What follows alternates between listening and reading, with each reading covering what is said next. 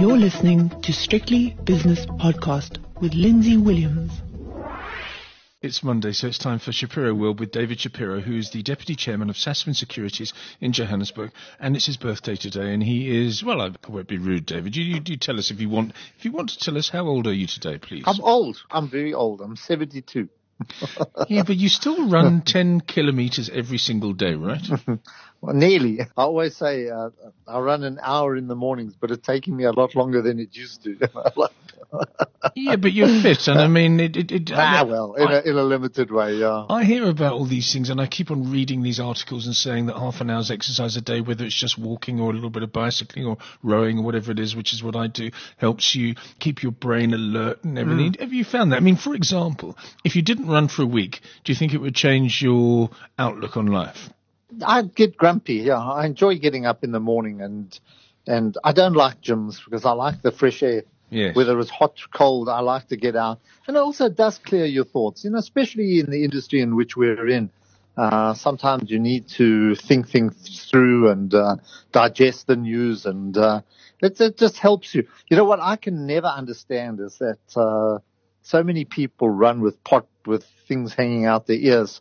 Yes. And I say, I can't understand how you can go in the morning and listen to music. I don't know what kind of music. I'm always interested to hear what kind of stuff they're listening to. But I think I just prefer, when I say the sound of silence, just the sound of what's happening around me, and also to take in what's happening around me. So I'm very old-fashioned in that way. I do not run with things wrapped around me and all kinds of wires and taking my pulse and taking all kinds of other measurements, which I don't think do anything for you. So what? Your body tells you how fast you can run. You don't need to. You don't need to know these things. It says, well, you've just burned 456 calories. I can see that. I don't know what that means. I've just got on the scale. I mean, I can see how many of it. For goodness sake. You started in the business when then? I mean, let's talk about 50 years ago? I started working over nearly 51 years ago, but I mean, I actually, I started on the stock exchange in 1972. So, yeah, that's 49, what's that? 47 years, 47 years, yeah. Nearly 48 years. And you trained as an accountant and then you went and became a stockbroker because of your father. Yeah. Well, but he was there. I thought, to be honest, I wanted to be an artist or something else. I don't think I wanted to be a stockbroker. But there was no work, there was no money in art or architecture, so I joined the market. But I enjoy the market. I enjoy, because even talking to you now, you go through current events. Yes. We're talking about things that are happening on a day-to-day basis. Even if it's soccer, these are newsy things that you have to keep in touch with. And of course you do. You're trying to think through, what's happening. Is it important? Is it not important? And, you've got to try and work out the news against what's happening in the market, to say, why is the market not responding to this? Why is it? So it's challenging all the time, and I enjoy that. I enjoy reading what's happening in The Economist, the Wall Street Journal, the New York Times. So it's I don't say you know everything, and I don't say I'm an expert, but you do as best as you can, and then you've got to try and guess how does this all translate? What do we buy? Well, because we're trying to forecast the future, and you need the background. So that's what I enjoy about the market. I don't enjoy doing complicated spreadsheets or going through results, to the second decimal. I mean, going through sheet after sheet of numbers and trying to work out something. I like to get the big picture. It is very interesting, isn't it? Because when you started 47 years ago on the exchange, there was interaction between you and the other brokers on Diagonal Street, and it was very much to do with human interaction, and people were teasing each other, and there would be emotions involved. Today, I think people have become a little bit too clever and a little bit too greedy and a little bit too rapacious. Obviously, greed formed a part of your life on Diagonal Street, but on the other hand, it seems to have got out of hand today. You know what was very interesting? First of all, when we were on the floor, you knew when the market was going up because the noise levels picked up, and you knew there was action, and suddenly out of the blue, you'd hear somebody shouting in a certain stock, and you knew there was action. And so you were able to pick up the vibe, you could pick up the tempo of the market by just being there. Yes. We never had the levels of information. But I'll tell you what's very interesting, and it's helping to clarify what we've been talking about. Yesterday in the Financial Times, there was an article about reducing trading times. Yes. In other words, shortening. There's some people who love to be at their desks the whole day from early in the morning to late at the evening, looking at screens. But that's not the point I want to make. What I did find out from that is that in the UK, and it happens here as well, 35% of the trade takes place in the closing auction. Yes. In a similar closing auction, 35%. That's because the ETFs today, your exchange traded funds, have such a big influence. They influence the price. In other words, they make the price of the day with those last trades in the last 35% in the last 10 minutes. That's when the prices are being made on a day-to-day basis. And that's horrific. You know what I mean? That means that it's these exchange traded funds, and I would assume that there's unit trusts involved in tracker funds and everything. That's what the market is. And it just shows you the influence of these funds now over what used to be a kind of a trading day. So, I'm still trying to work out what that means. I know Julietta is doing a story, Julietta Levy at Financial Mail. Yes. And, I think the whole thing is about small caps. And you can see that small caps have lost their significance because if they're not in an ETF, they're totally ignored. So and the ETFs generally try and track the index, or they are the index. So that's the safe route. You know what I'm trying to get at? The safe route is you don't get into trouble if you track the index. On the other hand, it does present opportunities because if you're a small investor, I mean, obviously the Alan Grays, and I noticed that Alan Gray, the founder of Alan Gray, he died at the age of 81. But what I'm saying is that the Alan Grays and the Investec Asset Managements and the Prudentials of this world can't invest in small companies, the Coronations as well. They can't do it. Yeah. So that leaves the door open for untracked stocks who may actually be little gems that we don't know about. Dead right. Absolutely right.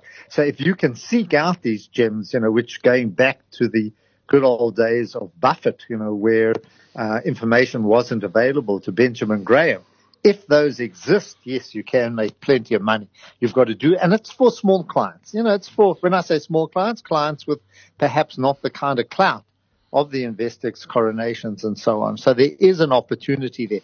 But for the run-of-the-mill financial planner, you don't want to find a small cap that goes belly up, an EOH or a Blue Label or some of these kind of companies, because you want to hug the index so that your client is doing as well as the market. If the market's down, you're down. If the market's up, you're up. But definitely there is in a broader context. What's happened though? What happened is that because small caps are ignored, people don't bring them to the market anymore, and they don't raise capital because of, I think there's an opportunity, and I think the exchanges have forgone for their mission, which was really to provide a base for people to raise money, to the market.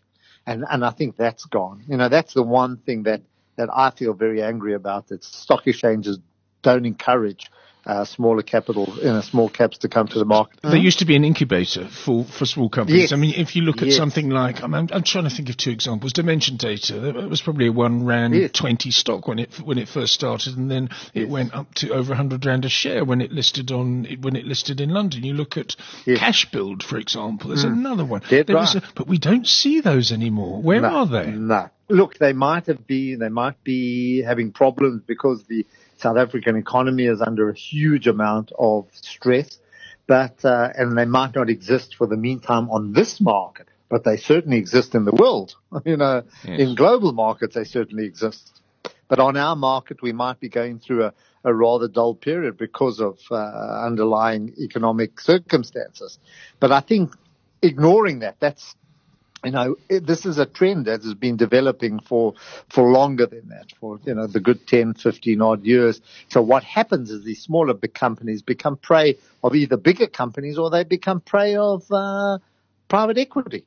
Yeah. They snapped up there. So I think this is a big change, and we've just seen the number of shares on the JSE diminish. It gets smaller and smaller and more concentrated all the time. Can you imagine? I mean, Amazon, Jeff Bezos sitting there in his garage at his house or his parents' house, whatever the story is, and now he's the richest man in the world, or officially the richest man in the world. And you look at Alibaba and see what's happened to that giant retailer. But they started very, very small. This wasn't as if they were taken over by somebody or they were created. No. They were created from nothing. They came to an exchange, and the exchange incubated them, and they became what they are now. It's amazing. We don't see that on the JSE anymore.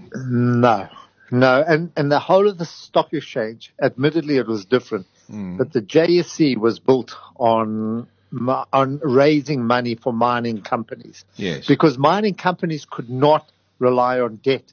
Why? Because it takes a long time to create cash flow to pay off debt. Therefore, you have to raise equity.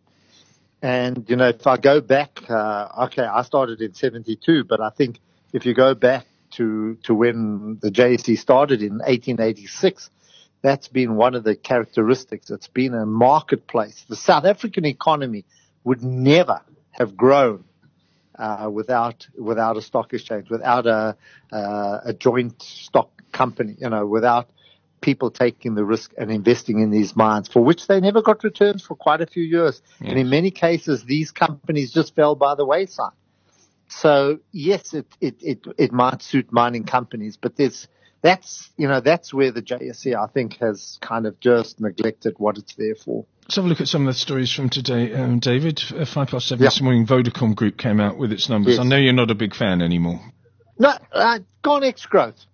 Very, very difficult. Look, I know they're paying a special dividend, and the results are a little flattering because of comparatives. Yes. In the last year's numbers, they had a BE deal, which doesn't exist. So it's flattering. If you look at the top line, it's moderate growth. It's very, very modest. There's nothing exceptional there. I am not questioning the quality of the company, but it's merely a business that is finding it very difficult to grow the top line.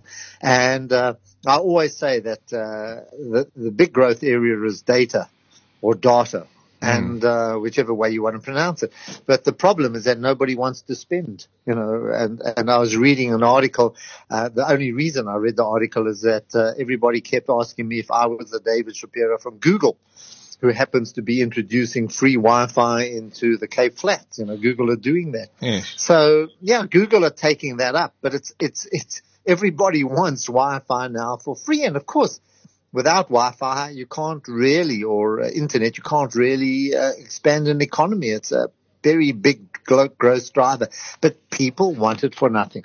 So you've got to think of other ways in which to make money, and I think that's the biggest challenge. They added 2.7 million South African subscribers, and I was talking to somebody this morning about that, and I said, well, where do these 2.7 million come from? And he said, well, Lindsay. He said, Lindsay, this is it. I've got a phone. And I've got a contract, so that's one. That's one of me. I've got a data thing as well, so that's two of me. And I've also got, at home, I've got a Vodacom broadband for my residence. My Wi-Fi is Vodacom. So I'm one person, but I'm three. So what they're doing is just not getting blood out of a stone, but they're certainly milking you for everything that you've got. Yeah. So one person becomes three people, in other words. Well, there are more subscribers here, you're dead right, than people. So yes. I think what's adding subscribers is one's got to look at the numbers that they've actually added, look at the cash that they're generating, look at the revenue that they're producing. I think that's where you get a better feel. The rest is very difficult to understand. I know it gives you a feeling of what might come down the line if they added 7 million. Means that they might have more people to build, but those numbers also is very, very difficult to reconcile. 115 million people. They've got 115 million people that they service. It's a lot. That's a lot. But don't take, it's a good organization, and I'm not questioning them. I'm just thinking that globally, these businesses are going through huge amounts of problems. And I always say, by comparison, if you go to the United States, I think there used to be 4 operators. It's down to 3. There's T-Mobile. I think Sprint is now being sold to one of them. So what do you got? T-Mobile, Verizon, and AT&T. That's it. Yeah, well, I think we're overserviced. And that's the whole of America. Yes, exactly. And why? Because, and so we've got fundamentally two, and we know that Cell C is absolutely battling, and even Telcom has now come under a lot of pressure. Let's move on to other things now. There's been some announcements today. So it's been a fairly busy corporate day, David. Rebosis Property Fund, they came out with their results. Share price up about 3% at the moment. Well, it's fallen about 600%, yeah. Robex is up 0.5% after its interim results. What else happened? And Aspen Pharmacare. Well, if you look at Robex, yes. If you look at Robex, I mean, it's come through very, very difficult times. These poor businesses, and I go back to our discussion on PP cement last week. Yes, it's an area of the market under immense pressure. There just isn't any spending on, just no spending on infrastructure. I must add to that, Lindsay, one of the chaps in this office, and I shouldn't mention the name, the person, but not our trader, but. He was golfing with a man very well known, very high up in the retail industry. And he says in all his life, he has never experienced an October like this. He says last month was the worst month he has ever experienced in retail. And I'm talking a chap who's got who's been in the industry for many, many years. And I mean, whose authority I would take. Says this is the worst. October was the worst month ever. Now, what might be happening through discussion is that saving up. People are saving up for Black Friday, where bargains are given. Yeah. So, and then December, that screws up December. So, I don't know what it points to, but people are not doing any purchasing now, waiting for for later on this month. Okay, so we've got that one. We've got Aspen. They're selling off their family silver here. Jules. $6.5 billion they got for their Japanese assets, which is a shame. I mean, it just shows you they probably wouldn't sell it if their balance sheet was a little bit healthier. Would you not say? Dead right. Well, they're cleaning up. These are deals that they entered into some time ago, and they're bringing down their debt to a point where they're probably they're getting into a comfortable position. And they're about as comfortable as they can be now. Now it's up to them to take what the remaining operations and make them work. I'm not sure they can raise further kinds of money, so they've got themselves out of trouble that they never envisaged they'd be in. Credit to management. They've got their balance sheet in better position. The shares have moved up from about a bottom of about 60, which might have been overdone to where they are now, about 117. 117, yeah. Exactly. Listen, this was I think we always like to put these things into perspective because, if you got it on the bottom, but this was a share that, before, when trouble hit was trading around about 300. So, they way, way off where, I think it peaked in analysts had about 440 or something, didn't it? They did. I think, and that was back in 2015. It's not that long ago. No, that was in 2015. That's 4 years ago, or just over 4 years ago. And then they kind of leveled out and they were forming a very strong base around 300 people waiting for them. And then debt and pressure on the industry just knocked them all the way back.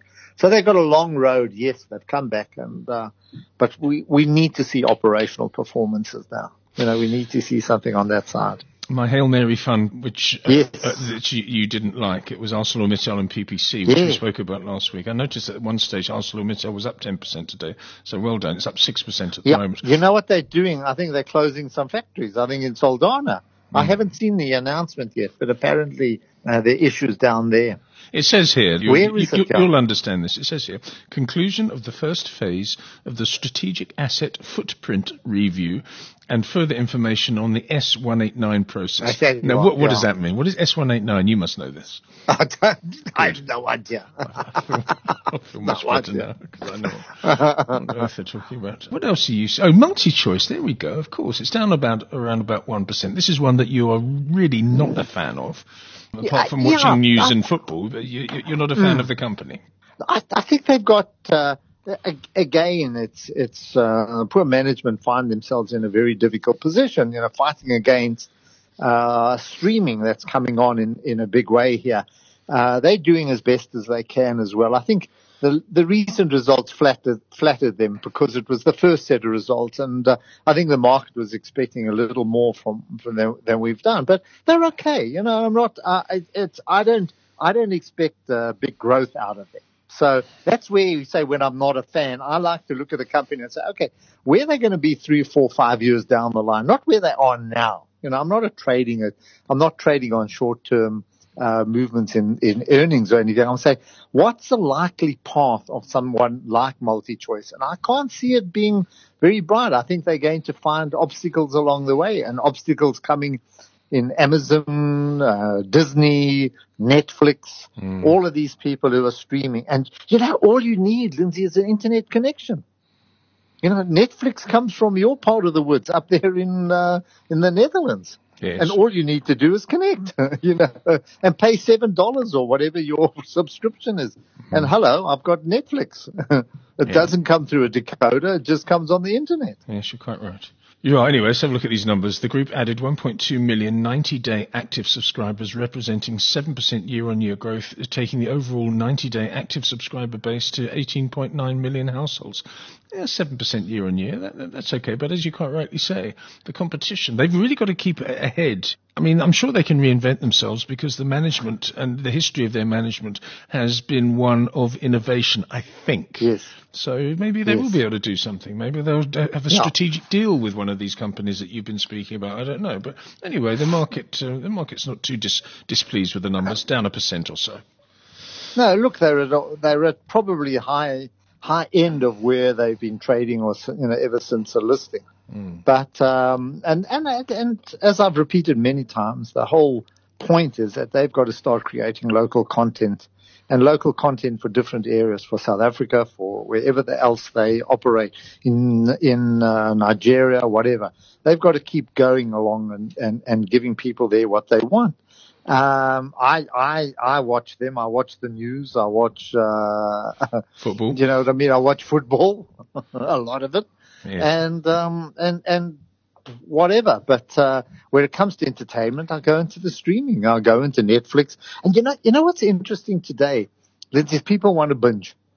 If a series comes out, they want to watch the whole series. They want to watch all 8 episodes in one view, or alternatively over 2 or 3 days. They don't want to watch the old way of us going week by week by week. Like Dallas on a Thursday night. That's right. Where you wait for the next episode. I think now it's all at once. So the whole way that we watch things has changed as well. Yeah, I was watching the BBC this morning and they said, right, this series is now available only on BBC iPlayer. So you're not turning the telly on anymore. And as you say, watching this thing one week after the next. Yeah, as you with filthy weather, you're binge watching. But I don't know if that's healthy or not. Well, what's coming up this week? The Crown. With Olivia Colman. Episode, looks fantastic. Episode 3. So you're not going to watch that over the next 8 or 9 weeks. You're going to watch repetitively, one after the other. Olivia Colman and also Helena Bonham Carter. It looks really good. And it's all to do with, I think, the investiture of Prince Charles as Prince of Wales. And it's a very faithful reconstruction. I mean, I've seen the original footage and seen the BBC really do things very well indeed. Very well. I enjoy it. I've really enjoyed this series. What's interesting is that following the series, you get the comparison with what really happened. In many cases, it's true. There's a little bit of poetic license in order to make it watchable and that, but, which went around Prince Philip. But I mean, in his early days, he's quite a boy. But, but still, I think the royal family can handle that and, forgiving. So we're going to 1970 now, I think. We're thereabouts, yeah.